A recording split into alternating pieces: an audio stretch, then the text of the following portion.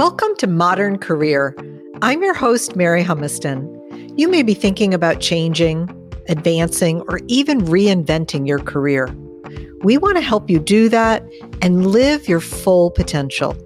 In each episode, I cover work and career topics, leveraging my 30-plus years of global HR leadership and through interviews with other career experts and professionals from around the world.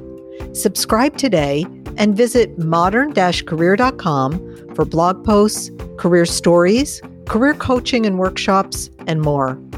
Let's jump into our next episode. Welcome to our next episode, From Paycheck to Purpose. Our guest today is Ken Coleman. Ken is a well-known career coach and the nationally syndicated radio host of The Ken Coleman Show. And he's also a #1 best-selling author. He's been featured in Forbes, appeared on Fox News, Fox Business Network, and The Rachel Ray Show. He's a collaborator with Ramsey Solutions, where he offers expert advice to help people every day discover what they're meant to do and how to land what they would consider their dream job. Today, we'll discuss his latest book, From Paycheck to Purpose, and explore many areas, including how to get unstuck, find your dream job, and make a difference every day through your work. Welcome, Ken, and thank you so much for joining us. Thanks, Mary. Good to be with you. Well, we're both clearly passionate about helping people discover their own passion and purpose. I'm curious, though, before we fully jump in, can you share with us a little bit, some highlights from your background? How did you get into this space and determine that this is where you wanted to focus and what you wanted to do? Yeah, I was a kid that was pretty on purpose from about the age of 16 as to what it is that I wanted to do with my life. And so I pursued it, and I had some very early success. By the time I was 23, I was working for the governor of Virginia and had set a course for political office. Fast forward to early 30s, I lose the juice, as I like to say on the Ken Coleman Show, or the passion for politics. And that was a very disheartening and discouraging time because I'd been on purpose and on that path for so long.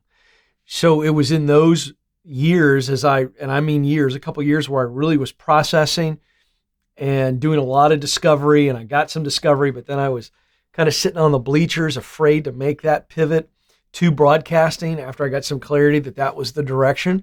But I had no experience in it, had not gone to school for it.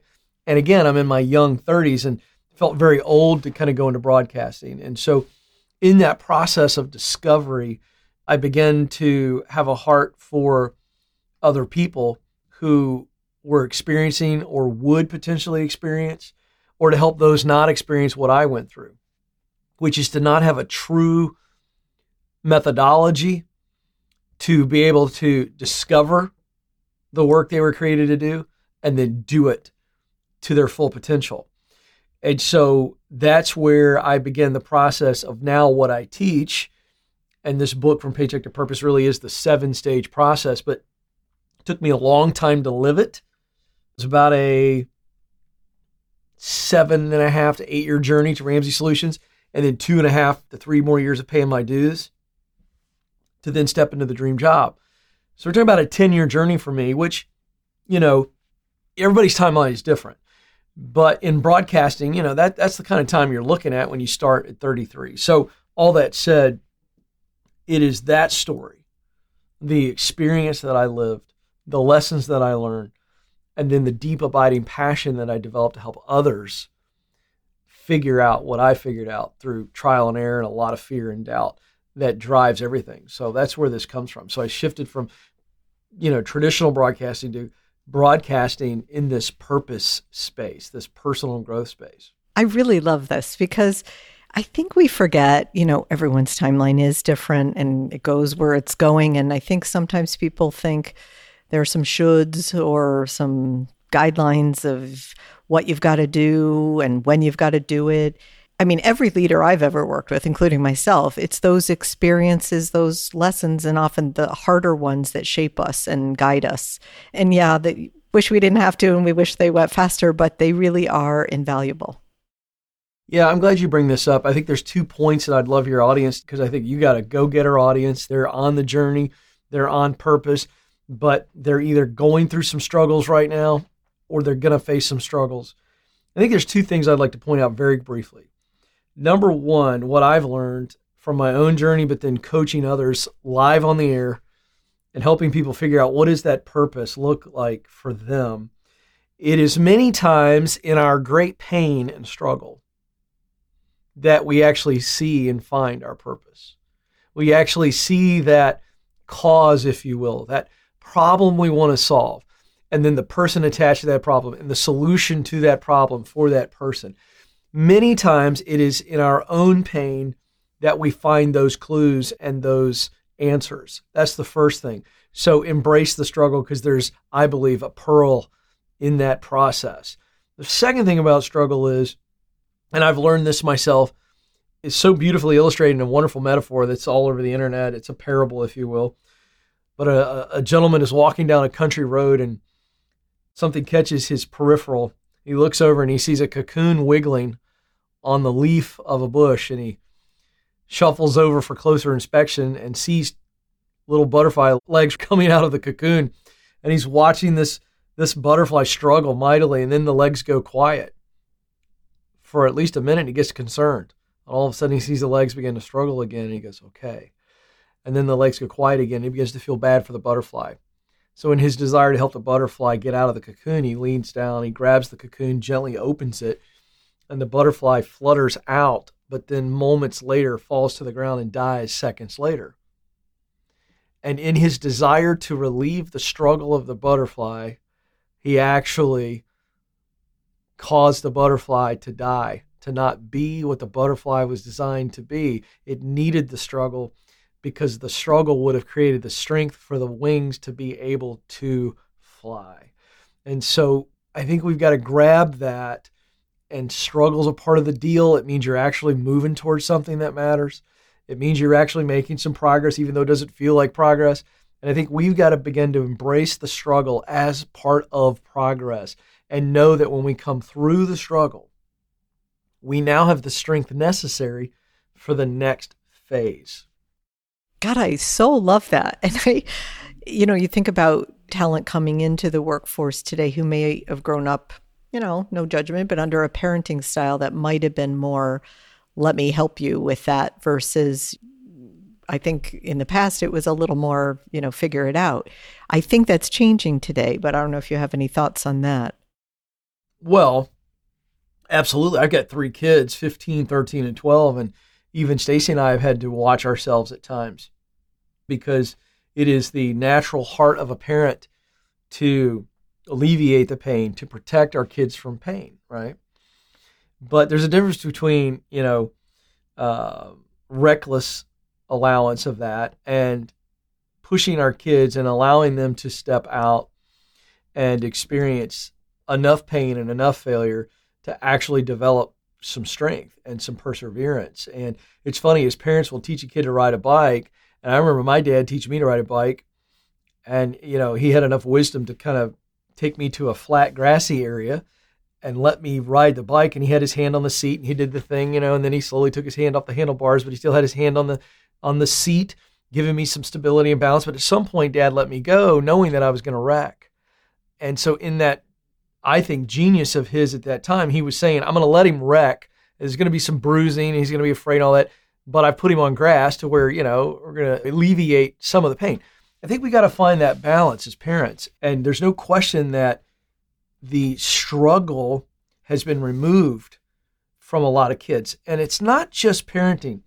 In fact, I think the struggle that has been removed that has the greatest negative effect, certainly on young people in today's world, certainly in the workplace, is the struggle of patience. I mean, any adult who's ever had to wait on something knows, number one, how agonizing it is, right?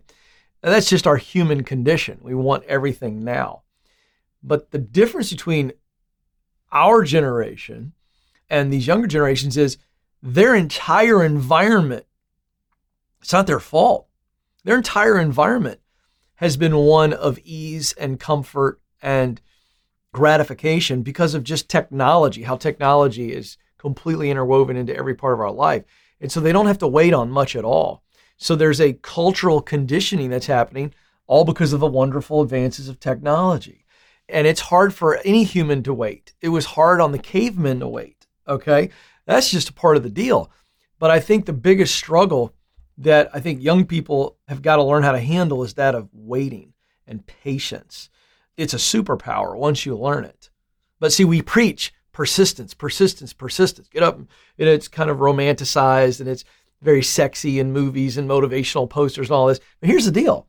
The underbelly of that deal is that no successful woman or man has ever just persisted. No, they get up and they persist.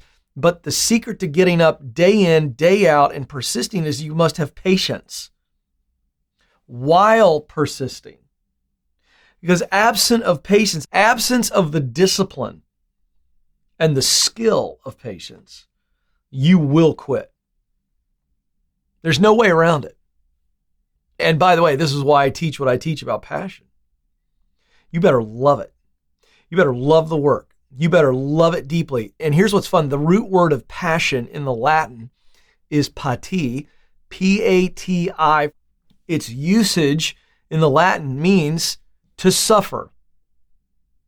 Another way that it was used in the language was used in a context of a thirst that must be quenched. Oh, I love that. And so you must love your work and care deeply about the results of the work. And if that's the case, I got great news for everybody. You will develop patience and persistence because passion is the fire, it's the fuel. And so it's really, really important that we understand the usage of that word. It's loving of the work. And so here's the beautiful thing. If I love something, I will suffer for it. And the suffering here in this context is waiting. Gosh, waiting is suffering, isn't it? It can be. I had an experience in my career where I wanted to move into a new role really early on that was one of my favorite, and I knew it was going to be this great thing, but I couldn't do it right away. Had to wait 6 months. And I remember I was the head of HR of GE at the time who said to me, Mary, 6 months in the span of your career. But to your point, that could be a month today. But 6 months. And I thought, and he said, go and, do something in that 6 months that you really get value and you love. And so to me, when I did that, I didn't worry about the waiting. I used that time to do something else that was really equally awesome. But, you're right. I think if your mind thinks it's waiting and wasteful and you hold it differently. See, the key is if we don't win the now, there will not be a next. So while waiting, you're winning in the now, right? You're focused on what do I need to learn in the now? What do I need to do in the now? And so I've got to really be present because it is the present that I have to be focused on. If I obsess about the next, I'll miss what I need in the now and then ultimately sacrifice the next. Is that sort of what you also mean by on purpose? Or how do you think about on purpose? One of the things when you mentioned about having a methodology and then do it, that's action. But I was curious about mindset because it sounds like on purpose is part of, you've got to want it and have the mindset to follow your passion as well. Yeah, it starts with what's my why? I mean, that's an easier way to define purpose. Why am I here? I believe everybody has a purpose, and at its highest level, non-personalized, your purpose is to use what you do best, to do work you love, to produce results that matter to you. That's your purpose. Now, that's professional purpose. Relational purpose is, it's already been dictated for you, right? You have a family.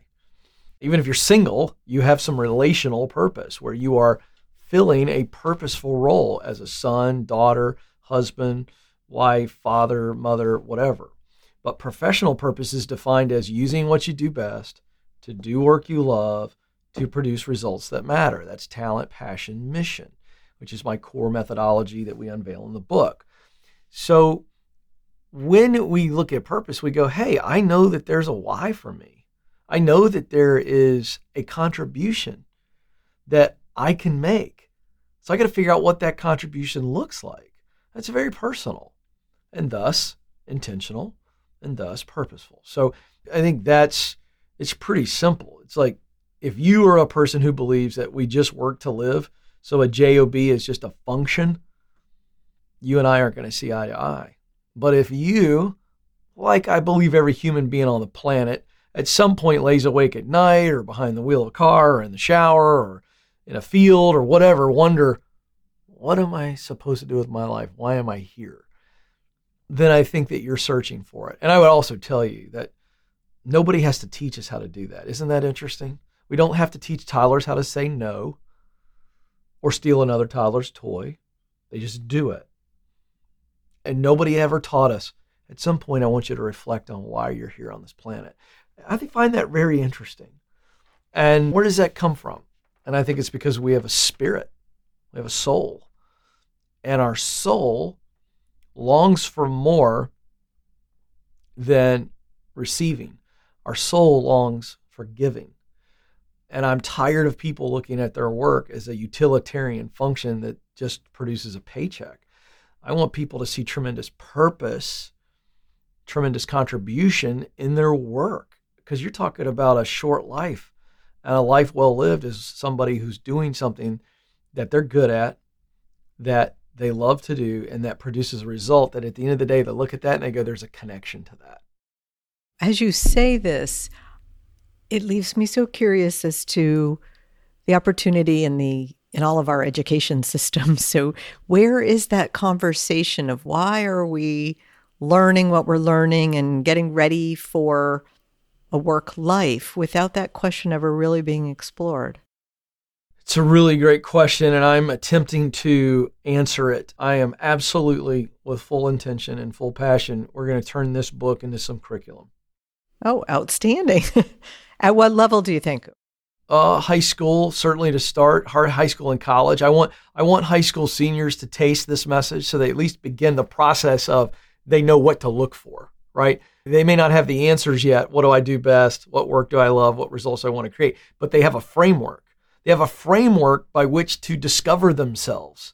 And certainly college-age kids, I want it in college, but I think at some point middle school, even children's books. But to answer your direct question, this is the great disservice that Western education has done and is doing our kids. We are turning our kids into test takers, not pathfinders. I'm going to say that again because I'm deeply passionate about this, because every time I say it on a stage, the place erupts. Every time I put it on social media, parents go bananas supporting this message. We are turning our kids into test takers, not pathfinders. And so we've got to teach this kind of stuff. We've got to teach people what I think is a very simple methodology. This isn't new to me. I've just kind of broken it into 3 parts that I think help people understand it: talent, passion, mission. And these things evolve.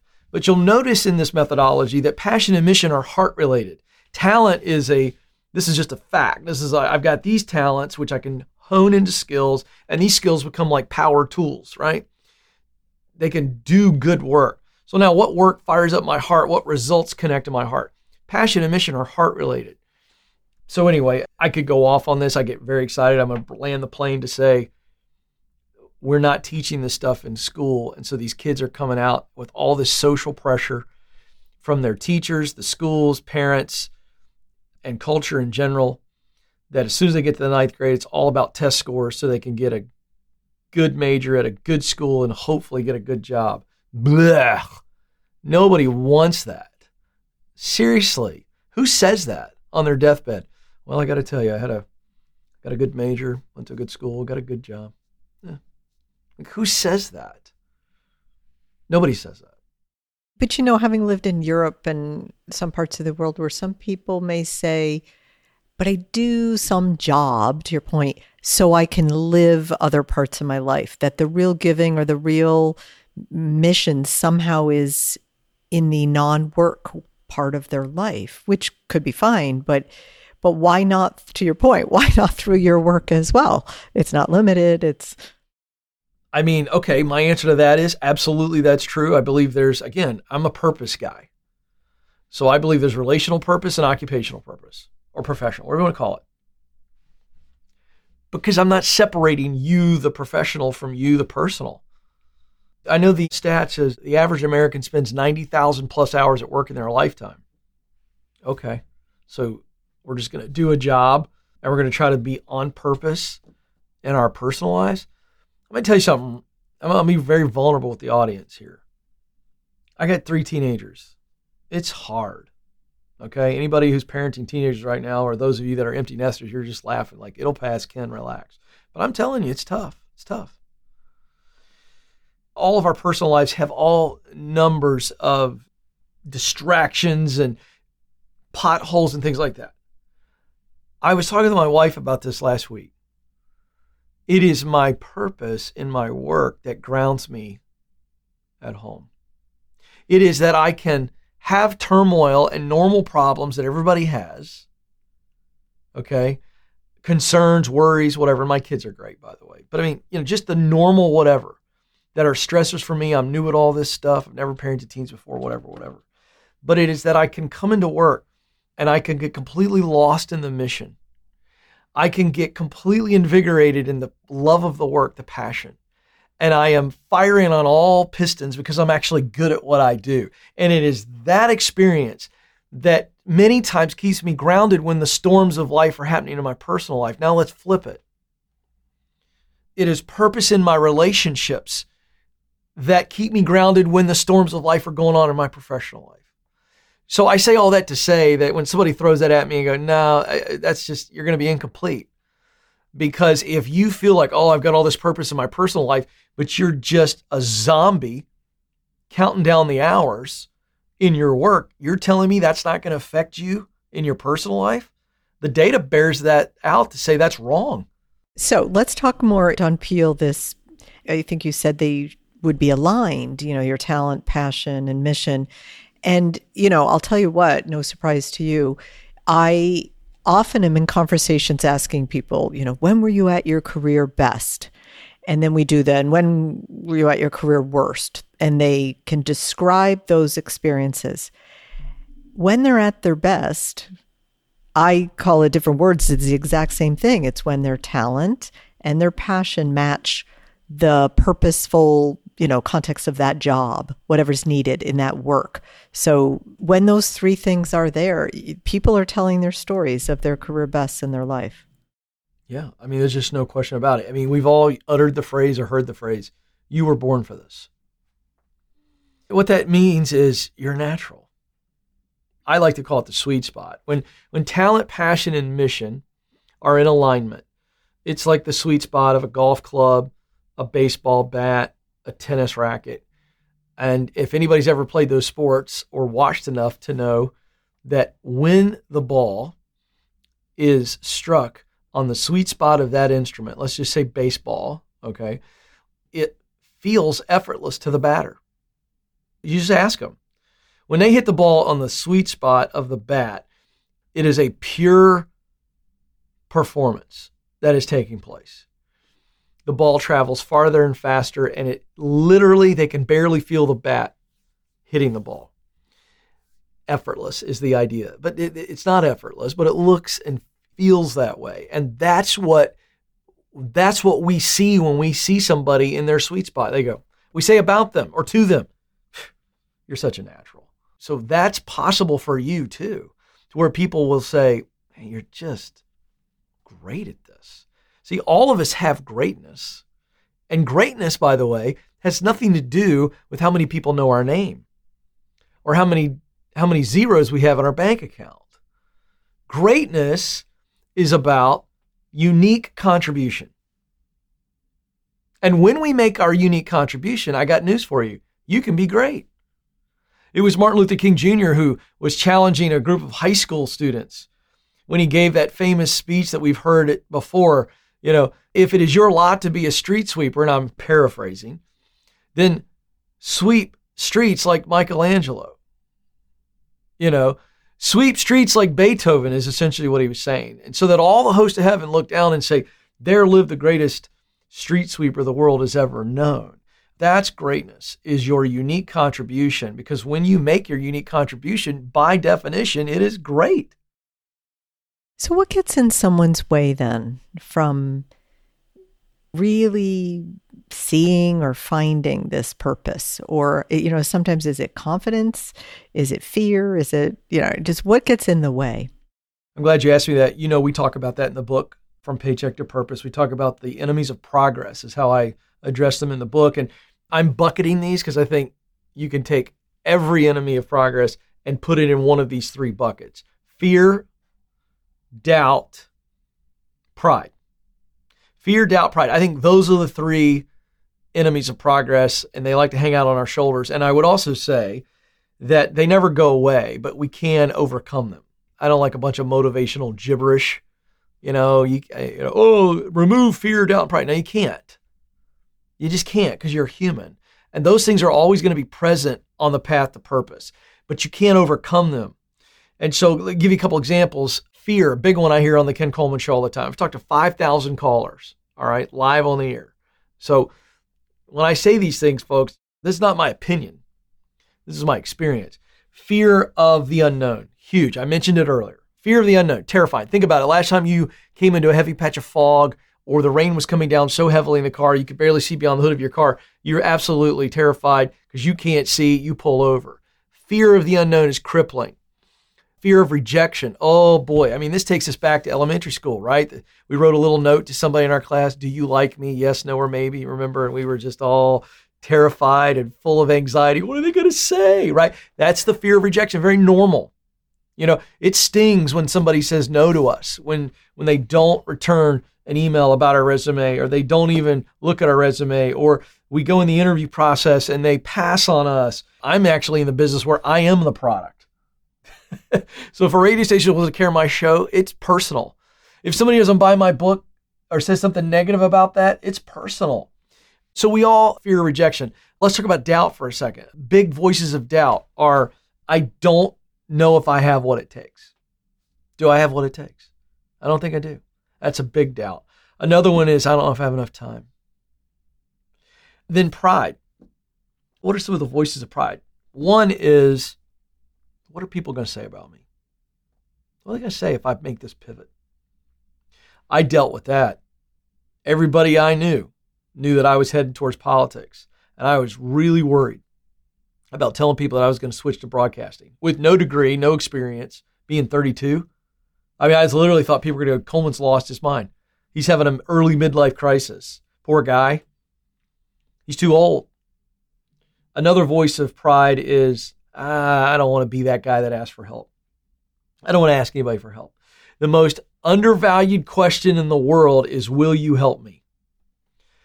So those are the biggies. Those are the biggie voices in those categories, fear, doubt, and pride. But that is the answer to the question. That's what holds us back, because here's what happens. William James, who's recognized widely as one of the founders of the modern psychology movement, he's called the father of modern psychology by some. He once said, no matter how absurd something is, if it is repeated often enough, people will believe it. And isn't he right? If you think about what dictators have done, where they brainwashed whole countries and done atrocious things throughout history, all this kind of stuff. But let's personalize that. No matter how absurd a thought is, if I think it often enough, I'll believe it. Isn't that true? So what happens is, I just gave everybody listening in today 2 examples of fear, doubt, and pride. Take one of those and take yourself back to a time, maybe even in this moment as you're listening, you go, oh my gosh, Ken's reading my mail. That thought has been skating around my brain like a 1985 roller skate rink. And it's been in there so long that the absurdity, watch, has become a reality. And so, folks, you're going to have to, and I teach this in the book, I give you a 3-step process in the book to overcome these things. And you've got to put them on trial.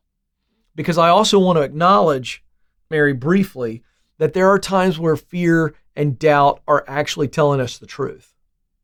Okay, if I go outside today and I look at a 10-foot basketball goal, and my first thought is, I wonder if I can dunk. And the voice of doubt goes, dude, there's no way you can dunk that ball. Doubt's telling me the truth there. Doubt is rooted in truth because I can't jump. I'm 47 years old. I'm not athletically gifted enough to dunk on a 10-foot goal without a trampoline, and even that would be questionable. Okay, so there are times where fear's telling me the truth. So what we've got to do is when those voices pop in our heads, we got to say, is this the truth? Is fear protecting me? Is doubt revealing something to me that I need to know? Let's put it on the witness stand. What's it saying? What's the voice saying? Write it down. Get it out of your head and write it on paper and look at it. And then begin to explore it. Is this in fact true? If it's true, great. It's one of the beautiful caution flags of life. Then take the caution, slow down, or change directions. If it's not telling you the truth, you got to realize it and go, it's just like we were when we were kids and we thought there was a monster under the bed. And now we know mom and dad got down on their bellies and looked under the bed and they came back fully intact. And so we now know there's no monster under the bed. And so now we focus on the truth. So this is simple stuff. Nothing I said there is profound, but as adults, we got to understand that those enemies are the things that are holding us back and keeping us on the bleachers of life. I really, really love this, Ken. And I tell you, I coach a lot of people who, if I just pick on doubt for a minute, it's one of the biggest ones I see.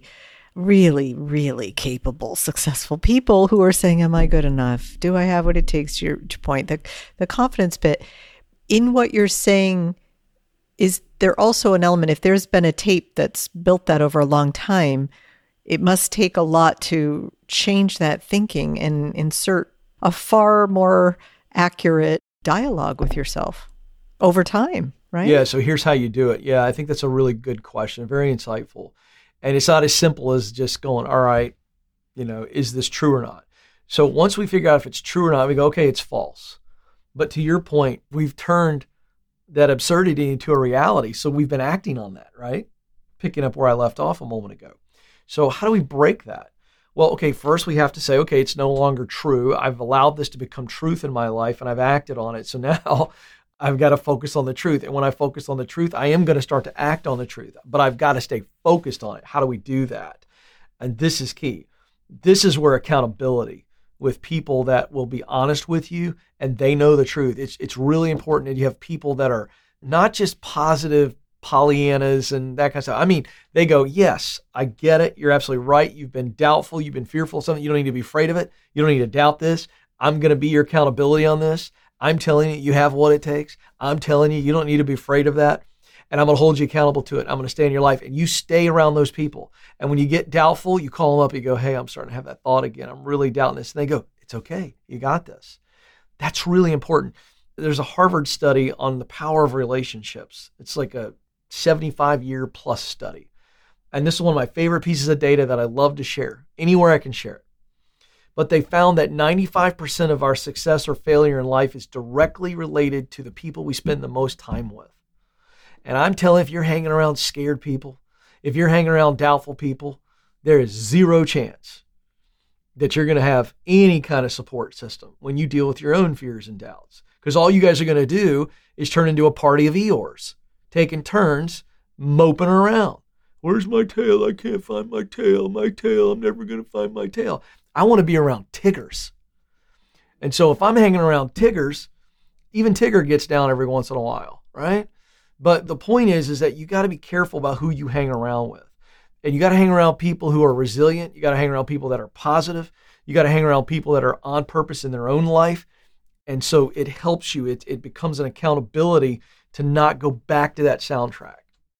I've been working with a group of really high potentials, and one observation, I'd love your thought on this, is that they're not prioritizing their own growth. They're kind of giving away all their time to everybody else and all the needs of the organization. And then they go, whoops, I'm not really networking and I'm not really, developing my capabilities as much as I should, or I feel guilty is really what they're saying about prioritizing and calendaring real space and time for their own growth. What that sounds like to me, if I was coaching that person, I would say, you're making excuses. Your guilt is an excuse because you put too much value in how you're perceived versus value in what you're contributing. It's like, well, they get too much of a high off of helping everybody else. It's a bit of codependency is really what I think is happening. And so they get all their value out of helping everybody else. I spend all my time helping here and I get praised for it. I'm helping. And I'm pouring out, pouring out, pouring out, pouring out, pouring out, pouring out. And I get all my value in that. And I don't show any value in actually growing myself. So their values are a little whacked out. And it's because they're trying to fill a hole somewhere else. And I think it's become out of balance. Based the way you describe that, that's what I see there. And you go, look, we should be contributing. I'm all about contributing. That's what it's about. But I can't contribute to my fullest if I've got nothing in the tank. And so then your whole identity becomes, I'm just helping. And it's like, oh, I don't have time to invest in myself. And I'm overweight and I'm stressed out and all the things, but I'm helping people. And it becomes a big, fat excuse. So you mentioned earlier, obviously you made a massive pivot in your life. There's so much movement right now. What should someone consider as they're thinking about making a job change, a job pivot, trying to move more and more towards a dream job? And as we're asking that, you mentioned your pivot as if it were a decision that was permanent. What about, why couldn't you ever go into politics? Or why couldn't you, do you know what I mean? Meaning it never needs to be a single pivot, right? We're always thinking and learning and making other pivots. Yeah, I understand what you're saying, and I'm not teaching that there's a silver bullet. In fact, my methodology, the sweet spot, if we go back to that, it allows for multiple jobs, multiple career paths, even multiple dream jobs. So I don't teach a one silver bullet, like there's this only one career for you. What I teach is talent, passion, mission in alignment, shows you a sweet spot, and that sweet spot moves with you. And if it gets out of alignment, you move it more and more towards... If it gets out of alignment, you go back to clarity. You go, oh, I took this job because of the promotion and the pay, and now that I look at it and I've had time to let the paycheck wear off and something's missing and I know it is, I took it on talent alone. Or maybe it was a talent passion, meaning I'm good at it and I love the work, but the results of the work, there wasn't any value connection. And so now I've kind of gotten bored. There's nothing there. I can always point you back to talent, passion, mission. So to your question, it's not about pivots. In fact, pivots can happen within the sweet spot, and quite frankly should, because I'm growing. Okay. But what I'm teaching on purpose means it keeps me always pointed the right direction. Despite the path may go this way and this way and this way, and quite frankly it does. I mean, it snakes around, but it's always headed the right direction. So if you were going into a real stretch role, gotta have the talent. But at a bar, because it's got to leave some growth opportunity for you, because we never go into a job with all the talent that we would like. We're growing in it. So as long as it's sufficient. Yeah, so I'm looking at talent as I got to have the talent to play. But when I get in and I start practicing and I'm getting more training and things of that nature, then I'm going to develop hard skills, honed skills. Think of talent as clay. And if you've ever seen a potter actually do his thing or her thing, it's pretty awesome. They take a lump of clay and they throw it on the wheel, and with the pressure of their hands and the water, they shape it into something very, very valuable. So yes, we must always have the clay. We got to have the talent, or we're going to be able to develop. But yeah, you got to have the talent to play, but we've got to hone the talent. And then once that talent is honed, now we are stretching ourselves because we've got the talent to do things we couldn't do before. And then, by the way, this never stops, right? As we continue to grow, then there are new challenges. You know this, in the last chapter of the book, I write about Sir Edmund Hillary, I think the world's greatest explorer. And so he gets to, this is such a beautiful, beautiful story. He gets to the top of Mount Everest, first man to ever do it. And he's with his climbing partner, his Sherpa partner. And they're up there, and they recorded later for history that they both took some mementos out of their backpacks and they left them on the peak of Mount Everest. They're at the top of the world. They took some pictures together, and then they had a moment of reflection. And just imagine how their view this entire time was looking up. And now they finally get there, and now they're looking out. And Hillary recorded that he saw another mountain range, and he said to his Sherpa, he goes, that's the one we're climbing next. We know from history that Hillary goes on from that historic summit, and he becomes the first man to go to the North Pole and the South Pole. So this is the idea here, is that these 7 stages that I unpack in the book, they are repeatable. Because when I get to stage 6, I'm in the dream job, and I am right now. I'm in the dream job, but I am by no means finished, Lord willing. My vision has expanded. And so I'm in a place where I am repeating the stages again. I'm getting clear. What's the future look like? As I look at disrupting the education system, what's that look like? All right, now I got to get qualified for that stage 2. And I got to get connected. I got to meet the right people. If I'm going to go disrupt that space, I'm going to have to get connected in that space. And then eventually we're going to launch something, get started. So the idea here is, and I love that you asked the question that way, it's that we will always be leveling up, if you will, but on purpose. We never get outside of the sweet spot. But in the sweet spot, there's room for growth all the way until your final breath.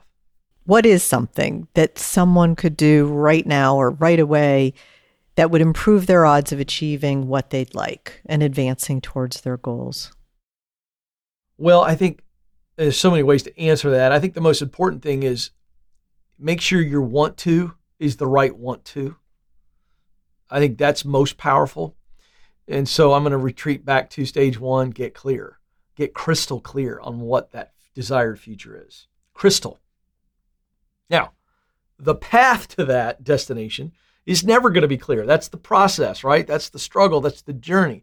But are you clear on which mountaintop? What peak are you going after? I want people, you start there. Here's why. Clarity breeds confidence, and confidence breeds courage. I get so irritated when I see people in my space, our space, this personal growth space, they put all these little anecdotes out on social media, and it's like biting into cotton candy. We talk about courage like it's this thing we can summon. You cannot summon courage like that. Because if we could, we'd do it all the time. Courage is a byproduct of clarity and confidence. Let me illustrate in real life. We've all read a story or seen a news clip or something where an everyday person has done something heroic and saved the life of another person. We can all think of something right now. I want you to watch what happened in that moment, whether it was pulling them out of a burning car, jumping into an icy river or a current that was dangerous, a riptide in the ocean, whatever it is. Watch what happened. In that moment, this everyday person that we've seen on the news that we read about, they came across a person who was in very, very clear danger. And instantly they go, this person's life is in danger. They are in grave danger. Clarity. Then they instantaneously assessed, I feel like I can help them and should help them. Confidence. And then the third piece, courage, just took over. You'll watch these interviews, you read these interviews, they go, I just knew I had to help. And next thing I know, I was doing it. There's no recall. So in that moment, it is my belief that clarity and confidence created courage, and they did something heroic, putting even their own lives at stake. Clarity breeds confidence, and confidence gives us what we need to step out.